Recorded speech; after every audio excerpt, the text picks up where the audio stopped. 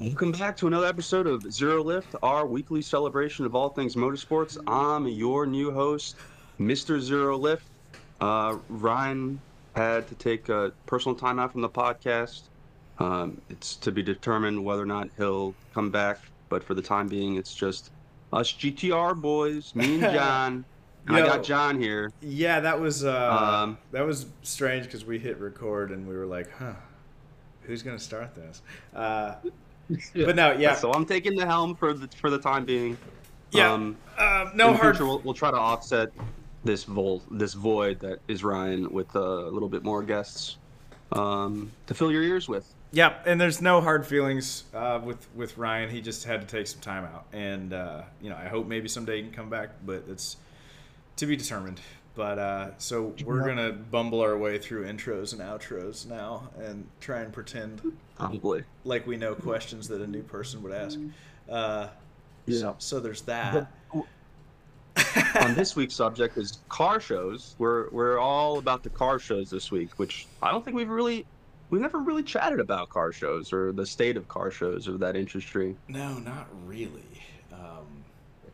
So I went to I will call it my first car show back in America since moving from Japan back in 2020. So like this has been a long time coming for me, and I've been a little hesitant because I just thought it was going to be some regular ass traffic out there in the car show. But it wasn't. I was quite surprised. Quite surprised. It was a nice curated show. Which It one? was put on by. It's called Super Drive. It's like a Super Drive official. Run by this guy named Tim here in the Sacramento local area. It was their trunk or treat sort of event for the year because it was on Halloween weekend, and it was like a packed lot, like a soup, like a not a mall lot, but pretty damn close, like a big shopping center. They had just rented out that whole space. So there was a bunch of JDM cars, a bunch of Europea out there. There's some American muscle out there that I loved, actually. Whoa. I am not a person to say anything about the Fox Body Mustang, John. You know me. But I saw this 5 point slow that was just sitting so right in the parking lot. You said five And points. it had the moves. What? Had Hoosiers in the back, you know? Okay, I love hating on Fox Body Mustangs, but what was so nice about this particular one that got you all excited? Um, it was how it looked, how it sounded. It was kind of slammed to the ground. The fitment to the Hoosier wheels was pretty on point, I would say, like credit card on point. It just had a good like a not crazy stupid dumb stuff camber. It had like some nice -3 degree camber, or but was race car stuff. but was it set up? Did it look like it set up for corners or for straight line or? It looked like it was set up for corners. I mean, it was caged and gutted. I don't really know about the Hoosiers in the corners, but and I didn't see the engine either, so I'm not quite sure what he's putting down. But it sounded nice coming out the parking lot, like beefy, nice. Was it a was it a 5.0 like HO like? I don't know. I didn't see underneath the hood, so I can't really say anything about that. But there were also some JDM goodness in there. I saw some S15s, quite a bit of S15s here in the States now. I'm a little curious how they're getting those registered, probably just state registered, which is cool to see. They all looked clean. There was the R33s. Mike over from the Rev Match podcast, he was also over there showing off his 33 GTR and his Subaru. Oh yeah, he So it was does have a nice. 33, doesn't he? Yeah, I did not bring the GTR out. One because What? I still haven't. Yeah. So it's a prolonged thing with me, right? I haven't gotten the GTR registered in another state, so it was registered in Texas, but now it's going to be registered in South Dakota. I'm a South Dakota resident for those asking, and so it's all legal. I, Um, but can I we didn't bring, talk but I didn't about? bring it out. Hold on, how Black Ops is this, or should we cover this? Like, this might be decent info. It's not that Black Ops. Listen, my California address is going to be on the title. It's an out of state registration. It's I called the county clerk's office. I had a conversation. She sent me all the stuff. She Let's assured not me that it was all let's legal. not share the county just for whatever's sake. But Right. Yeah. We don't need. I'm not going to share the county. but I can only say this in South Dakota. hold on, for the record, you're telling me there are places in South Dakota that will allow you to register your car there, though you are not actually a resident of that place. In fact, yes, And it's completely above the table. completely on the table. Because like if I'm being fully transparent, like my registration situation right now is a little bit of a gray zone because I don't actually have a residence in the United States, and I'm just keeping my old driver's license and all my registration, everything was in Florida, and I'm just keeping that because there's no state income tax and blah blah blah, and like I live in Saudi Arabia, like what are they gonna do? So like Right. I mean, I don't know what else I'm supposed. Where am I supposed to be a resident of when I don't even live in the United States? But I never changed my driver's license over when I got out of the military. I lived in D.C. for less than a year, so Yeah, that's kind of I think gray. it's just by your last address. Yeah. Yeah, I think you're doing fine with keeping it it's all Florida. It'll be all right. it's okay. It's if I was being like 100% up to date, I would have done it to Virginia for like the short time that I rented a place there. But I'm just like, well, I was just out of the military, blah, blah, blah. And now I'm out of the country, and nobody even knows. I don't have any roots in Virginia, so like it's fine. But you're telling me that the South Dakota thing is actually all copacetic. Yeah, I'm waiting for them to send me an email to let me know how much I need to pay them, and then they'll send me my plates and registration. What do they do like emissions testing, safety Nope. inspections? Just Zero. okay, so you just mail your shit in and you get new tags. Yep. You don't even need to do like a VIN verification for it, which, Oh, it could Florida be requires difficult. event verification. Right. Yeah, it does. Man, we're just So yeah, no, nothing. that's very interesting. Well, As long as you paid tax for it somewhere, that's all. That's their biggest thing. As long as you paid some sort of sales or excise tax, either at the previous state or you're going to pay it at the time of registration, that's all they really care about. interesting. Which Okay. is interesting for me because I've owned the GTR for 10 years now, over the span of two countries, and so like when I imported into Texas, when I imported into America through Texas, Texas didn't charge me an excise tax because I showed proof of ownership for more than a year, which is the law over there. When you're ever importing a car from a foreign country, if you could prove that you've owned that car outside of the country for more than a year, you don't have to pay any sort of sales or excise tax on it. Yeah. For those listening, now you know. And so that's what I'm sort of waiting to hear back from this county clerk's office, whether or not they're going to charge me an excise tax now, because essentially I've never had to. And so yeah, I'm hoping that's not too much either. Okay. Well, you got anything else on your car show or the Dakotas? No, I did meet a few GTR owners, new ones, Drank. some that I already knew. Yeah, I hope to bring the GTR out to the next one with some plates. I had Lenzo with me as well, so like I'll have to do that solo. I don't think the car seat will fit in the back of the GTR. It's not particularly safe. Those GTR back seats are not meant for anybody to sit in them ever. I feel like once he's old enough for a forward-facing car seat, the back seats would actually be perfect for Yeah, him. yeah, okay. You're right there. Yeah. I'm in concurrence. No. But yeah, otherwise, I think No, that's the only that's thing. all I had for the car show. So I went to Bahrain for the first time, which where I live is about Ooh. an hour and a half away. It's just a little causeway bridge drive over. I finally got my I have my residence certificate for Saudi Arabia. I have my own bank account here now. Ooh. Still working on my driver's license. Your U.S. license is good for 3 months, so I'm not riding dirty yet, but I'm getting close. So soon. But anyway, you know, everybody goes to Bahrain on the weekends because it's, for those of y'all that don't know, Bahrain's crazy. It's party. I love the accent that you've already developed, Sean. It's great. Yeah, you know, I'm trying to say stuff like a local so I don't sound so white. You know, the funny thing is that Saudis are kind of fair-skinned. They're not super dark. So you're blending in more than you thought you would? Well, with my big-ass beard? No, I've actually had people, like, talk to me and be like, oh, I thought you were local before I talked to you. Oh, shit. Yeah, That's yeah. awesome. I just need to get the white robe, and I'll just fit right in. Yeah, no, I guess my beard's going harder than I thought it did. Twice.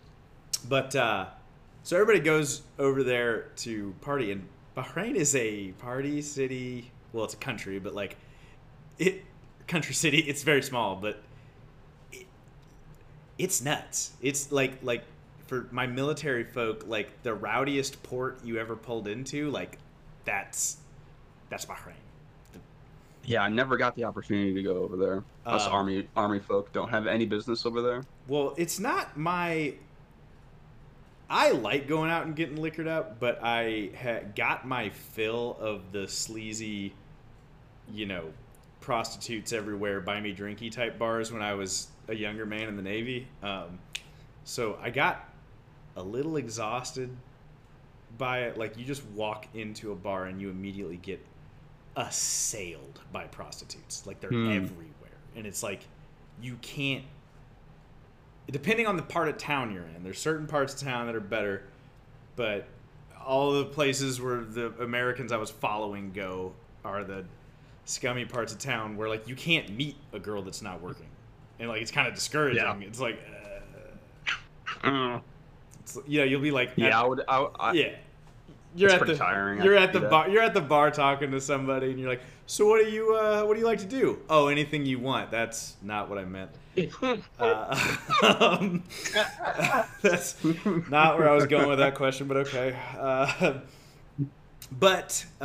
So after a night of, I haven't drank anything in 2 months, so that was nice to get that out of my system. The next day, one of my friends, who's blissfully a nerd, just so happened to be Bahrain Comic-Con. Oh. Yeah, didn't know it was a thing, but I was like, yes, I will go. So I went to Comic-Con, which is at the track, like the Formula One track.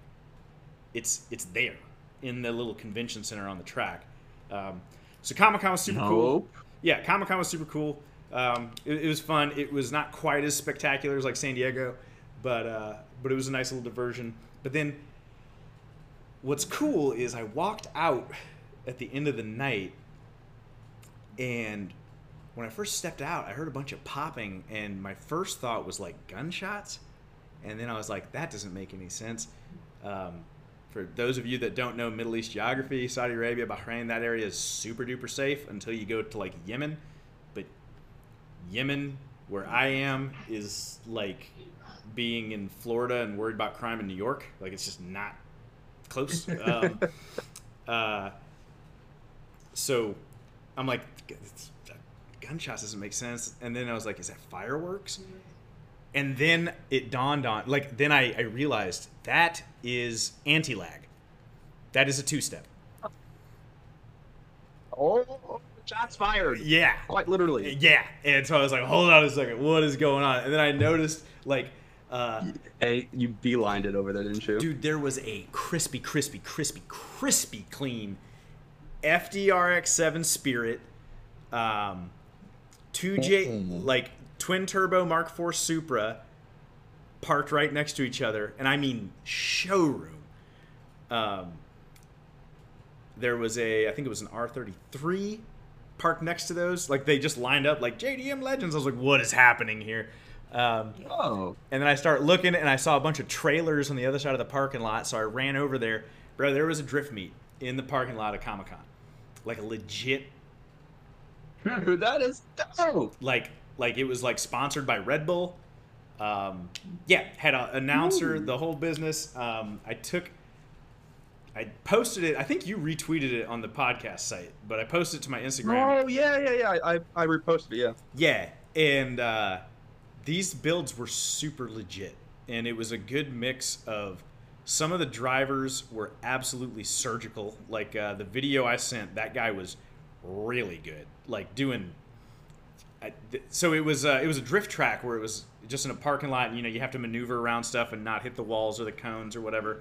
And I mean, this guy was doing like super low speed, like floating reverse entries, not hitting cones and stuff. I don't know. I didn't quite capture all that on the video I sent. But it was all I saw was a bunch of billowing smoke. That dude was throwing up clouds like he's Snoop Dogg. Well, dude. that guy wasn't even the most aggressive. So there's one dude who was not the best driver, but his car was built. He was like a crowd favorite, and his car was built very high end. I think he was in a Sylvia. But he had the anti-lag turned on to 11 every time he lifted the throttle. It was just like it wasn't like one or two. It just never stopped. His car obviously made a fuck ton of power. He did not have a ton of control over it, and like he actually ripped his wing off. Just like he did a drift around some barricades and just dragged the ass into the car across the barricades and ripped the wing off. The crowd went nuts. He did not win, but he got fan favorite. But I had no idea they get down in Bahrain. They get freaking down. So you'll be spending more time out there? That's what you're saying? I intend to. I need to find, like, even if I don't necessarily have my own ride, I just need to make some homies and just be around it, Yeah. And I will say I found like legit found like off-roading shenanigans. There's a maybe 100, 200 meter tall sand dune by a bay about an hour away from my house. And so the weekends here are Friday and Saturday are the weekends. So the hot nights are Thursday and Friday. Every Thursday, Friday night at this dune, there is hundreds and thousands of people. And it's kids riding ATVs, just drifting ATVs all over the place. There's a bunch of dudes in Pajeros and Forerunners and Hiluxes and stuff, and it's a pretty steep hill, and they're trying to climb straight up it, and then they're drifting down, and I mean there's just thousands of people just getting fucking weird in the sand. It's all the Instagram videos that you see of the people doing that stuff in the.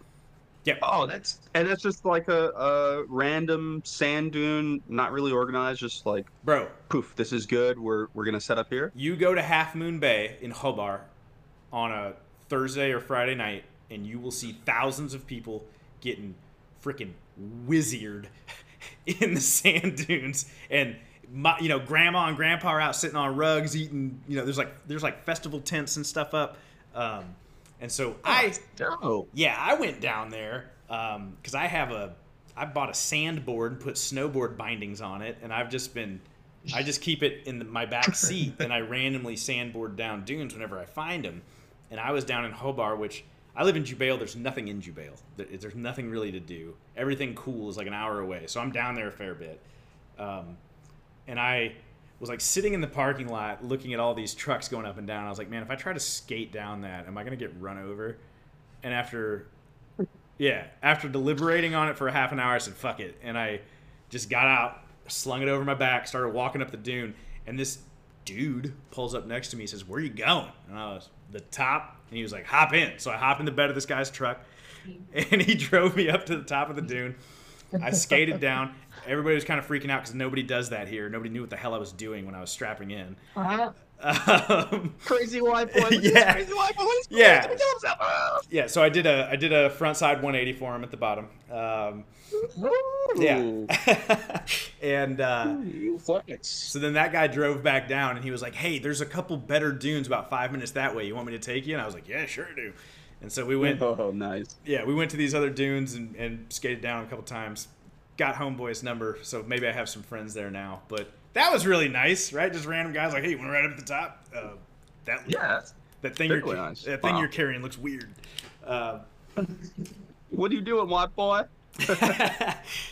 So yeah, not all Uh, strictly motorsports related, but interesting, very interesting. yeah, that sounds awesome. I need to find Uh, I a car show here. I want to see more. Yeah, we need to see pictures. We need to see video. We gotta experience this vicariously through you next Okay, time, okay. John. Yeah, I'm gonna do more of it. I'm gonna do more of it. No, actually, you know what? I should go to the hill and take like take some in depth like. What's up, guys? I'm here in Hobart. You should, yeah. Yeah, Show us how steep this dune is, because I'm really curious. dude. The I know funny, those get yeah. like almost vertical, and it's wicked. Well, and here's the funny thing about sandboarding is the sand is a lot has a lot more friction than snowboards. So to Hmm. get going with the kind of speed that you want to be able to carve and stuff, and the other thing is because it has more friction when you try and do a turn, you lose more speed, and so I'm going down, usually going down like the vertical side, where if if I was on a snowboard, this would be a horrifying double black, and on a sandboard because it's slower, it rides like a blue, like a hard blue. Um, but All it right. but when you're at the top looking down, you're like, bro, this is like a 60 degree 65 degree, Damn. right? And like, yeah, 60 degree on a snowboard, you'd be like, f me, man, like. Yeah, even now I'm kind of a little like, what the fuck am I about to get myself into? Well, I did some backcountry stuff in Switzerland, and a couple of the slopes I was on was like a 45 degree. And for those of you that have never done like really sketchy skiing, an actual 45-degree vertical feels like the end of the world. You're like, I am going to fall straight down. Like it is, And if you're packing fresh wax, man, you're going fast, yeah, quick. yeah. And then here I was like, this is a few degrees steeper than what I did in Switzerland, but it's slow. It's really slow. So once you get on, you're like, oh, I'm good. Yeah. And it Word. sand rides like heavy, fresh, heavy powder. Got it. Yeah, it's Okay. it's not It it's takes a little bit of effort to, make a turn, it takes some especially with more friction, whatever. yep, it takes some effort to make a turn, and you have to get a lot of speed and float up on top of it, or it feels like absolute ass. But then when you're moving, it feels really good. But it does feel kind of powdery. It's weird. It's really weird. And I just need to hop on a plane and go to Saudi Arabia and visit you and check it out for myself. Well, That would be dope. I think Maybe the one of these days. I think Qatar and UAE actually has better dunes, if you're doing duning specifically. But anyway, Well, yeah, I'm not an expert anyway. Let's get back on our topic yeah, back on for track. today. That was a fun sidebar. Yeah, this is a good sidebar though. Car shows, and Car probably most shows. arguably the biggest car show on the planet. It's SEMA. SEMA week was just last week down in Vegas. Happens every year, same week, same sort of week. It's the first week of November. The reason why I'm putting so much detail into this, we'll get into later. But yes, it's arguably the biggest car show. It's where everybody exhibits their new builds, their new uh, I think I lost you. new wild paint jobs, turbo kits, bagged, you name it, it's there at SEMA. Um, for those who have been to Tokyo Auto Salon and who know what I'm talking about, and not to SEMA, think Tokyo Auto Salon maybe on a 2 or 3x scale, I would say. It's a Yeah, huge venue. Yes. There's no way that you could do Tokyo Auto Salon in one day, maybe if you like run around. I don't think you could do to SEMA in one day. I've not been to SEMA. That's on my list of things to do. But from what I've heard, like that's an impossible task. Yeah, SEMA's massive, and it's kind of, I guess in the States, it's kind of like the who's who of aftermarket car stuff, like pop culture, and then you'll even get some OEMs will debut new ideas and stuff there. Although I think it tends to slant more towards the aftermarket.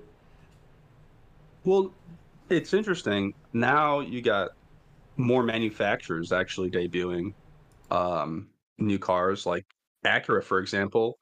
sort of debuting their new Integra race car program at SEMA. I mean, yes, it's still sort of aftermarket driven, but they're trying to do all that with the new Integra, all that marketing. So Well, you could actually, say, I think Tokyo Auto Salon is a good parallel because Tokyo Auto Salon is also a mix of like OEM and custom, you know, yeah. aftermarket, and it's not like what's the big European one? Uh, Oh shoot, Geneva, yeah, the Geneva Geneva, Motor Show. which Geneva is like almost all industry. Yeah, Yeah. that's all OEM, right? Right. And so I think Tokyo Auto Salon is actually a decent parallel comparison to SEMA, where it's, you have some actual companies and then you have just people. Um, Yeah. I mean, yeah, you had Toyota out there at SEMA, you had yep. GR, Yep. and all Gazoo Racing, and the same thing happens in Tokyo. But You had Subaru, it's all Japanese manufacturers, and I think in SEMA there's probably some American manufacturers with booths out there as well, right? yeah, so I don't think that our purpose for this episode necessarily was to like cover like, oh, what happened at SEMA.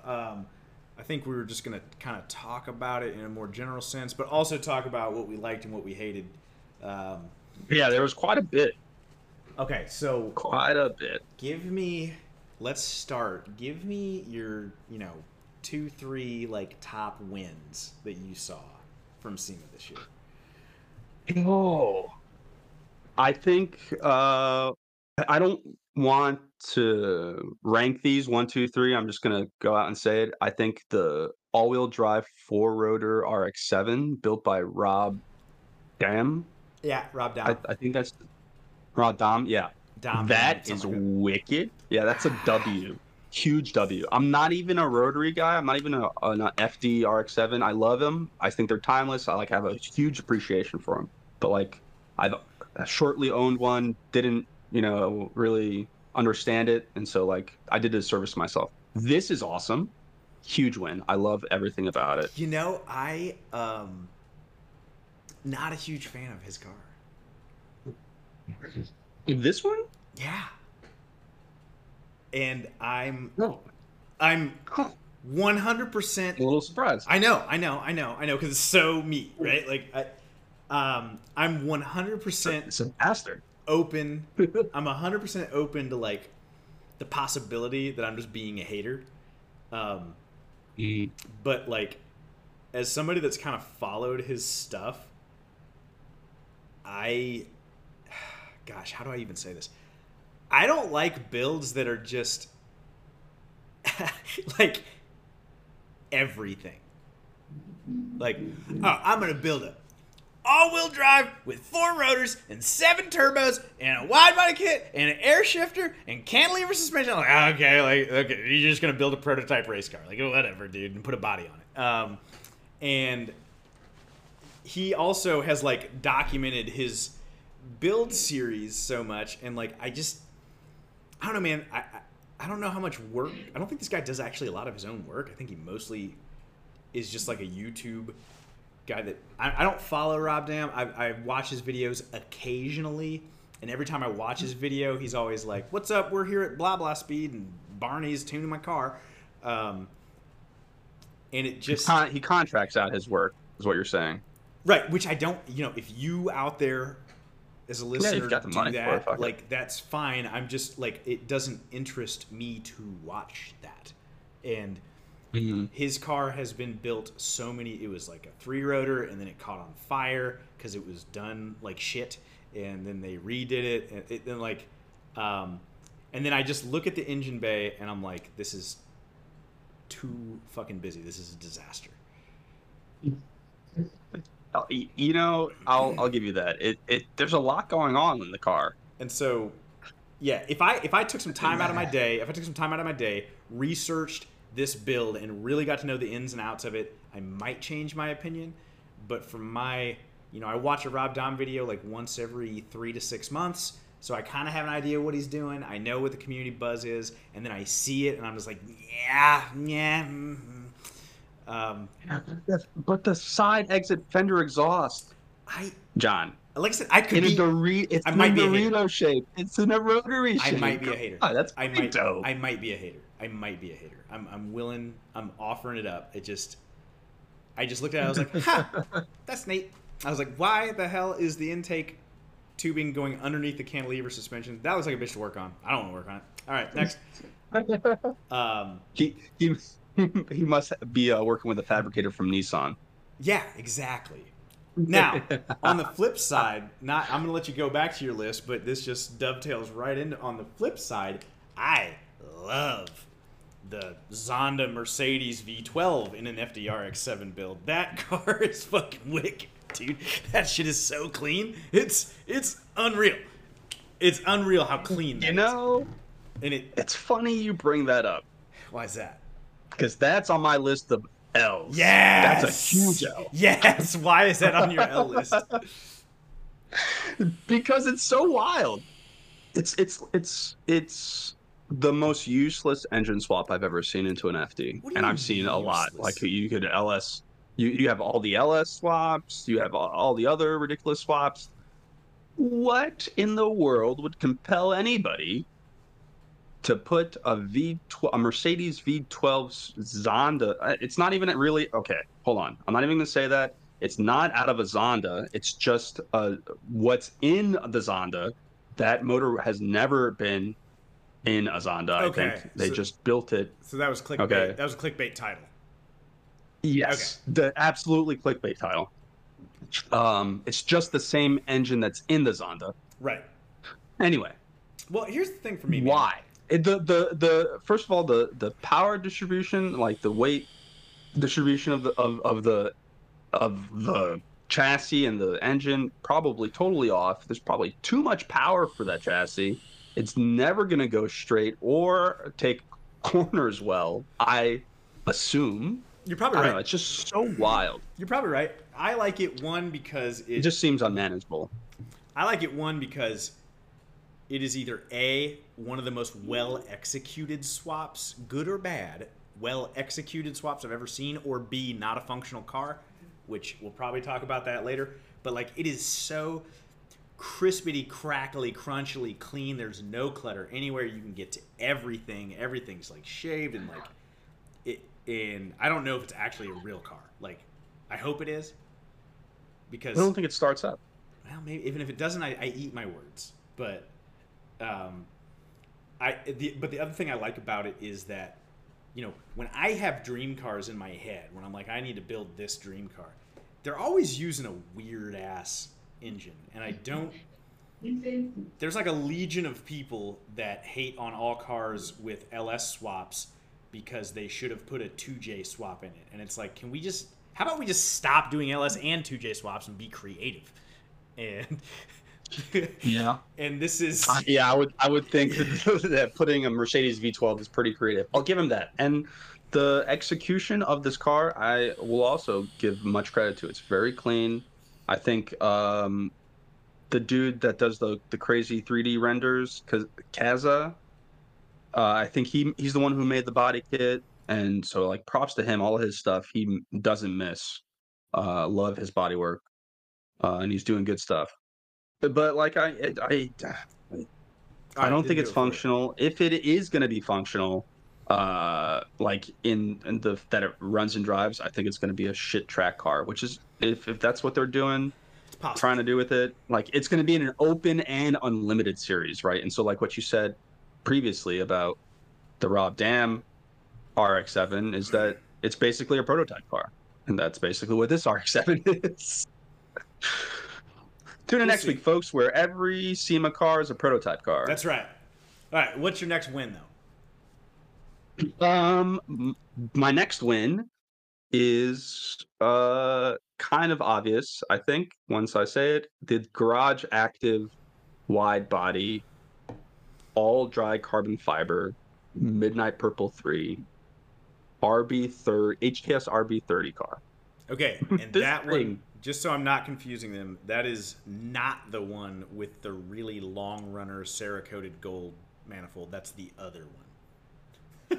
Yes, that's the other one. Yeah. Okay. So I think this is only their second dry carbon wide body GTR that they've made, but this one is pretty wicked.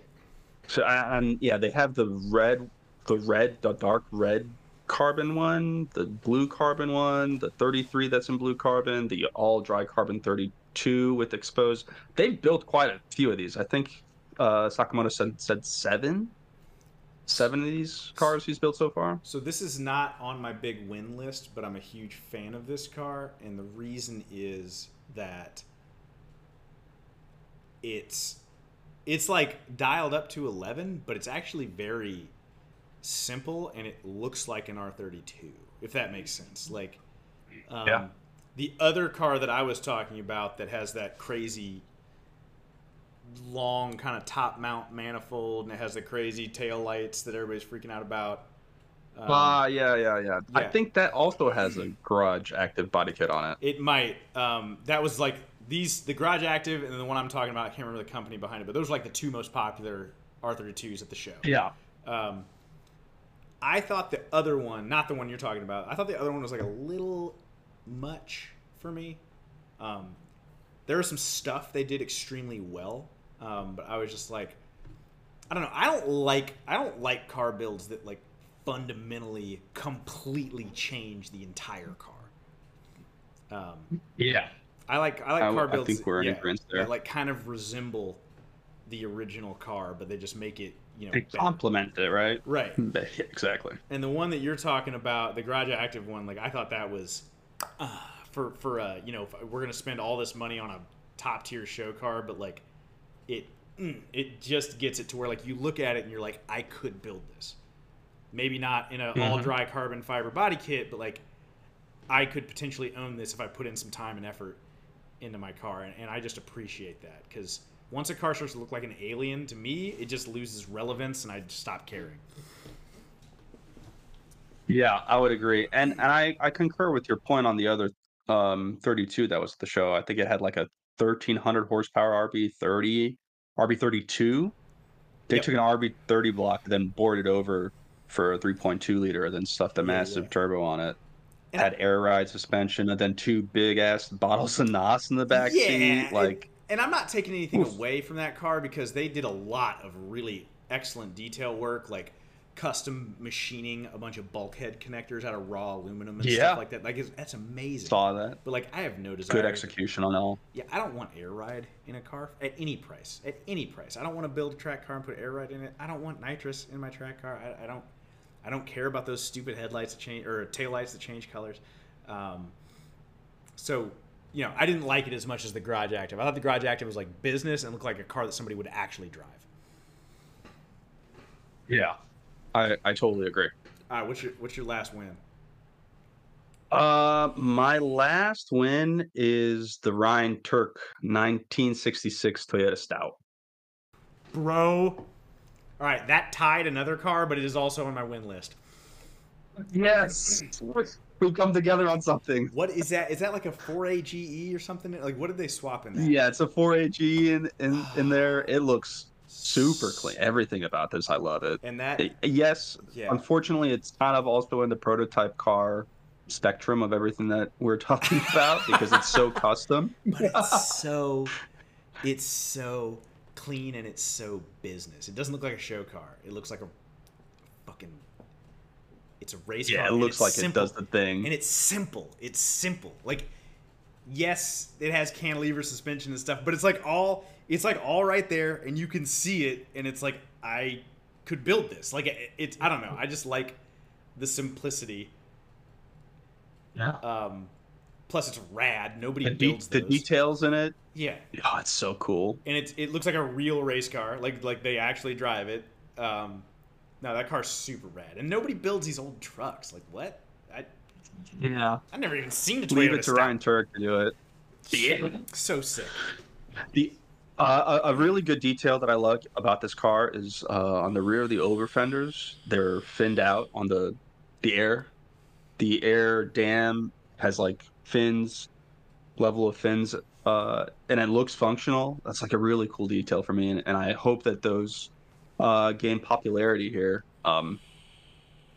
in that sort of style making, and more people adopt it. I hope we see some legit like Baja race car style builds, like more of that, like less Yeah, that'd lifted, be dope. yeah, less lifted parking lot trucks and more of this Toyota Stout. Word. Now I guess we have the Oh, L's, hold on a which there second. are quite a Hold on a second. few. Let me share my Oh, you W's. still? Oh, yo, sorry. Yeah. Yeah. Okay, so this is a controversial pick, and I don't think you would have guessed me to pick this, but like this car is business and it does everything right, and it I wanted to hate it, but they executed it too well, and that is the K swap Ferrari 308. Hmm. Yeah. I've been actually sort of following this build on YouTube for the past 2 years. It's wild. Dude, the body kit does not look stupid. It looks good. The Functional. the layout of the engine bay, it is clean. It is logical. It's just well executed. The car looks very well finished and put together. Um, the K swap is probably more reliable and makes more power than the stock Ferrari V8. As a matter of fact, I'm sure of it. And I mean, the car just looks the fucking business. They didn't just go, Liberty Walk on it. It's just they just did a good job, and I want to shit on it, but I can't. It's too good. It's too well done. It, you know, I also was trying to find something to not like about it, but it's just a very well executed, very thought out, methodical build, and it's of wow. I have to say, there is one thing though. His Instagram post said something about Group B sound, Group B power, and I made a comment in another group chat that I'm in. I'm like, I'm not sure that he's using that in the way that he thinks he is. And then they're like, everyone is like, what do you mean, Leonard? I'm like, well, I mean, if he's talking Group B sound, I get it. Group B power, that means it's peaky and unmanageable at the top. Why? And everyone's like, no, I think it was meant he put down a huge amount of power. I'm like, yeah, I mean, yeah, that's correct, but like they also put down gobs of unmanageable power. So I mean, what's the deal there? yeah. But anyway, that's just my criticism. I found something. I found something. Found something to hate about this car. And then, okay, so we talked about the Mercedes V12 RX-7. You talked about that Toyota Stout. So I had a car that tied the Toyota Stout for how much I like it, and that is the God dang it, was it Rentec? No, there was a custom company that took a E30 M3 and put the V12 from a M5 in it. It's Renner. Renner. Yes, thank you. Not And Rentec. Renner. I think it started to correct you twice. I think they put the V10 out of the M5 in there. What did not I V12. say? You said V12. Oh no, I'm sorry. It's the V10. Yes. S82, I believe. Yeah. I believe so. Yeah, so the V10 out of an M5, which is one of the coolest engines in one of the ugliest cars of all time, and then they took it and put it in one of the prettiest BMWs of all time. It looks OEM. It looks like you could buy the car from BMW like that. It's so crispy clean. That car is probably absolutely useless for anything but drifting. With that much power in that chassis. But that S82 V10 is one of my dream swaps. I want to put it in something. I don't even know what. I just want it in something small and like two-seater. And so to see somebody do that in a classic, beloved car that is just, so respected, and then such a sweet engine, and then to do it to such a high level, got really pulled at my heartstrings there. I agree. It's a very well put together resto mod build. Yep. I was actually watching the in-depth video coverage Larry Chen did of this car during SEMA, and come to find out, like, a lot of the stuff that they still use for those builds and those cars is original from BMW. Like the lane change indicator lenses are original. The Front windshield is original from BMW. Like, they had, like he said, like, "Oh, yeah, we have the last 5 all original front windshield for the E30 from BMW. Like, in the world, we own them. It's in our stock, and we're gonna make them for our customers." Uh, the level of detail in the wheels, the turbofan I wheels or the love. turbofan inspired wheels that Ah, they I love I it. love it. Love The turbofan carbon wheels. intake on the engine, the design that he said that they went through to make sure that it cleared the hood, like, a lot of this car is great. Love it. I do have a problem with it. Oh, Or maybe I have a problem with the more of the resto mod industry that's come about. we gonna chalk this up It's to one of the L's? 300 and yes, yes, Okay. this is an L for me. What's that? It's $350,000, John, for that E30. We've made this point before. We've Yes. made this point before with the 22B resto mod. That's $500,000. Or maybe we could talk about the Built by Legends R32 GTR. That's $250,000, Or every right? single Singer Porsche ever made. Or Gunther Works or Shark Works. You know, like these. It's listen. I love the resto mod industry. I love what they've done because I myself have resto modded to a degree. You know, the 32 with newer, more modern, more efficient parts. So like I'm there with them. What I don't like, and what I think is counterproductive to their whole business model, in morally speaking, not business money ways, is that it's unattainable to the enthusiast or the person that really would use and drive the car as they are building it. And let's be honest, anybody who has enough money to drop for any of these resto mod cars that these companies are making is buying it to put it in their garage and to not really drive it as intended. Well, and it's another income bracket entirely, dude, because when you reach a certain income level where you might buy a new Lambo, Ferrari, McLaren, whatever, and have a payment on that, right?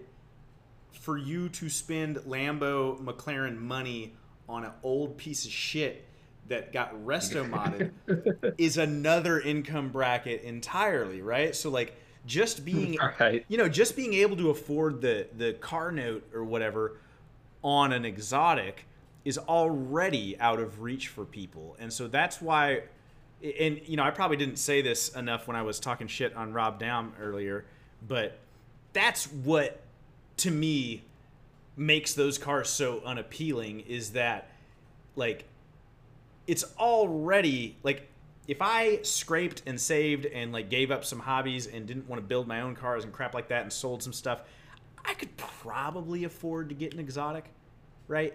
But Right. there's no reality where I could afford to get a 30-year-old piece of shit BMW with an engine swap. And Right. that's Built what by Renner. yeah, so that's what bugs me is that like I get a little tone deaf to exotic cars as it is. And then when you just take me one step further where now I have exotic like pieces of shit that I can't even get insurance on. Dude, I can't get real insurance on my Corvette Grand Sport. I can't. I'm sure it's tough. Yeah. I can't.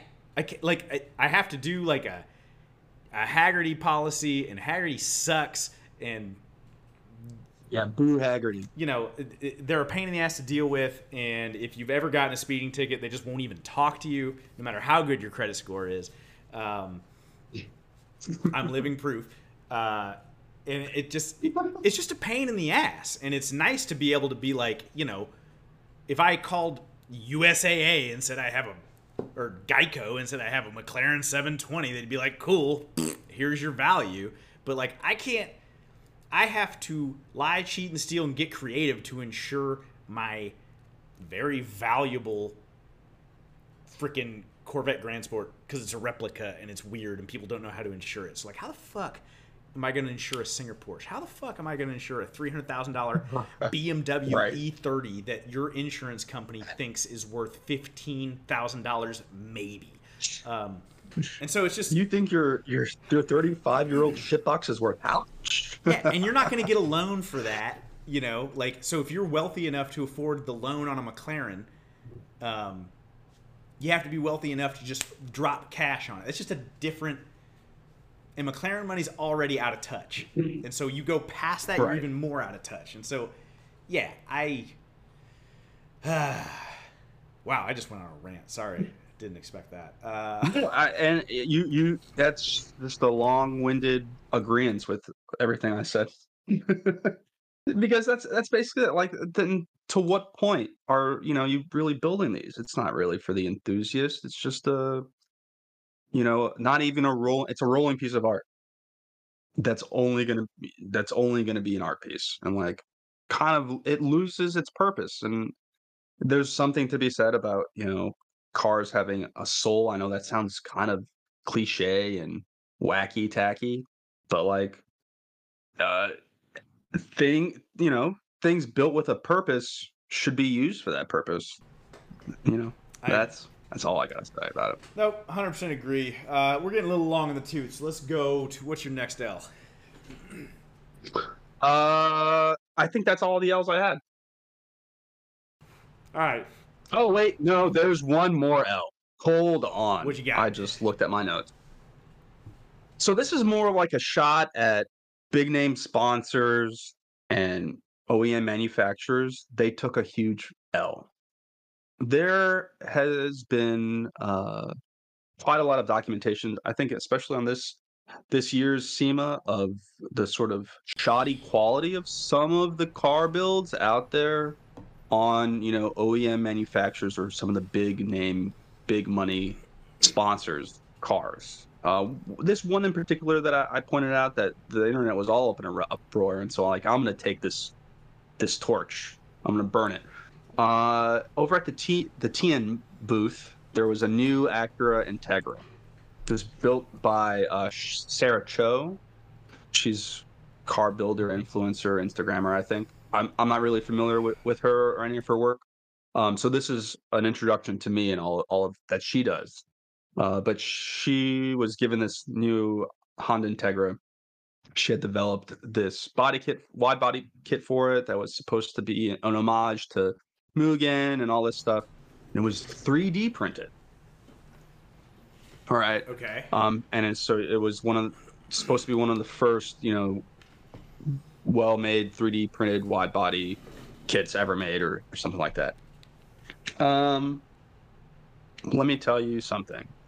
The pictures and video of what I saw from SEMA, the fit, like, it was shoddy quality, basically. Fitment was terrible on fender to bumper. There was things that were being secured by exposed screws and like aluminum plates on the outside. It just overall looked poorly executed, we'll say.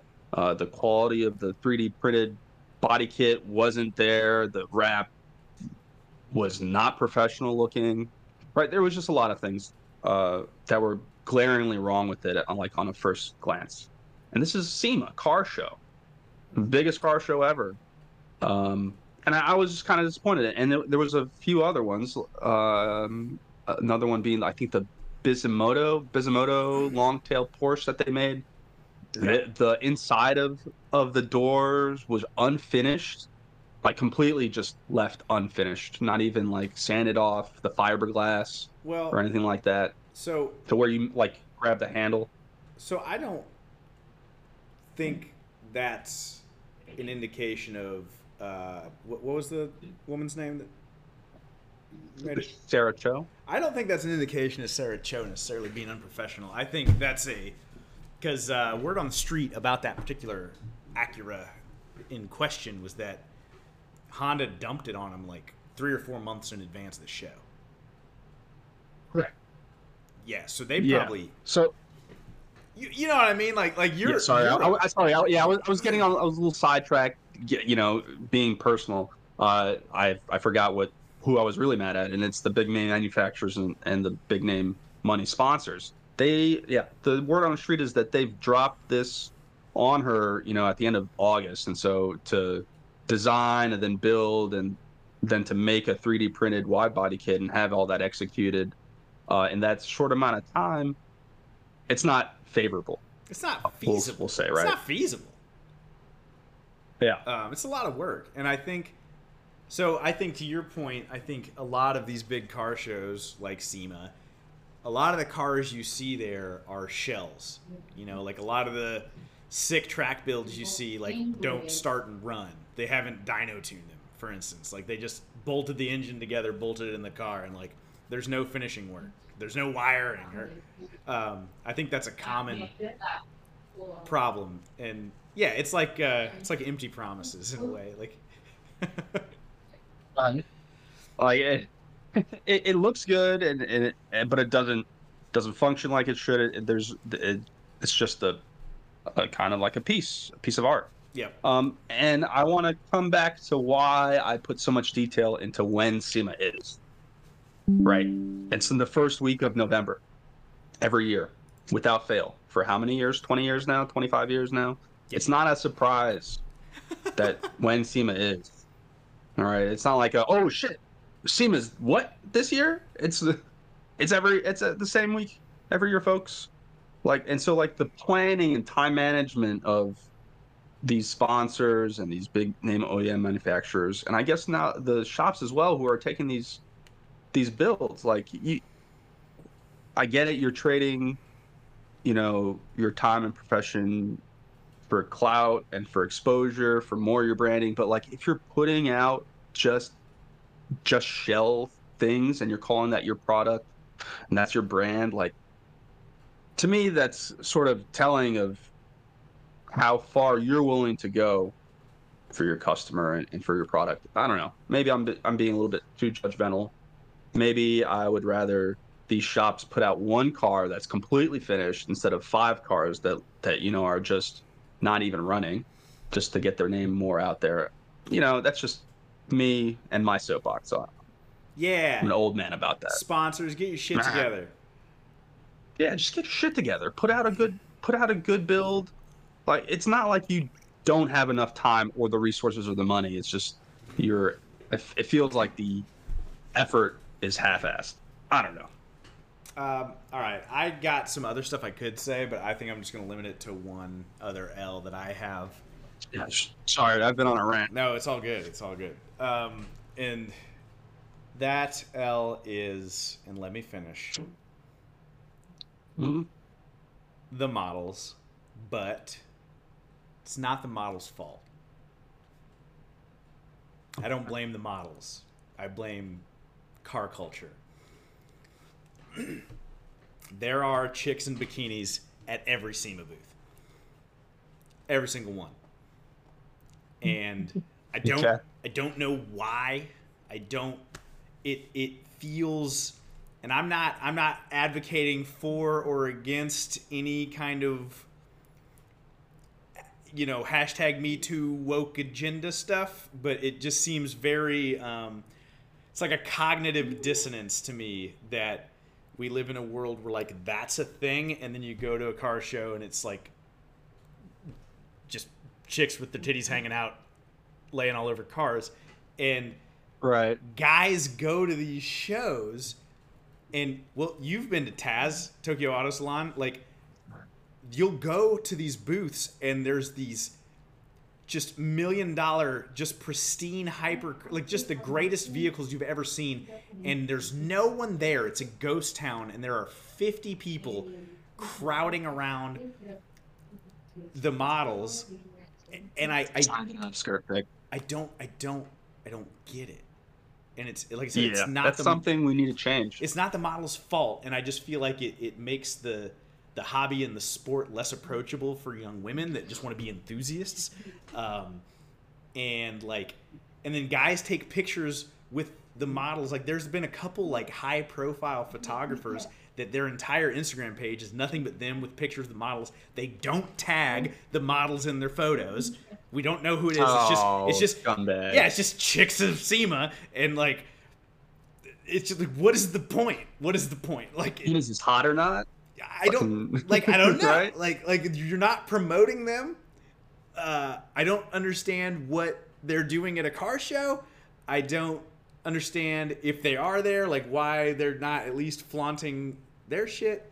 Like, I'm just not a fan. Not a fan of it. I agree. We need to do better. Not only at SEMA, also at Tokyo Auto Salon. Because I mean, if anybody, and John is right. Like, if you've been to Tokyo Auto Salon, you know exactly what we're talking about. No one goes to Tokyo Auto Salon with a camera to take pictures of the cars. There are so They go to take pictures of the models Dude. that are trying to get you to take pictures of the cars. right. Like, Yeah, the models the are Japanese there. Yeah, to get you model into the builds booth. are like they're like Vanna Whiting Yeah, to the look to the, at this to the car over here. And like, bro, anybody that's lived in Japan Uh. knows what I'm talking about. There is just a sea of chubby Japanese dudes sweating very awkwardly, like pleading with these models to take photos, and they're like climbing all over each other, like 20 or 30 deep, and it's like, is this your, like, what are you doing with those photos later, bro? Like, you're really desperate right now to get these pictures. Like, I'm uncomfortable, and I'm not even her. I wonder what she's feeling like in her bikini right now. Like, Yeah, it's just so cringe, man. yeah, Yeah. Um, But meh. we need to do better, folks. We need to do better. We need to do better. Well, Yeah. what else you got? We would.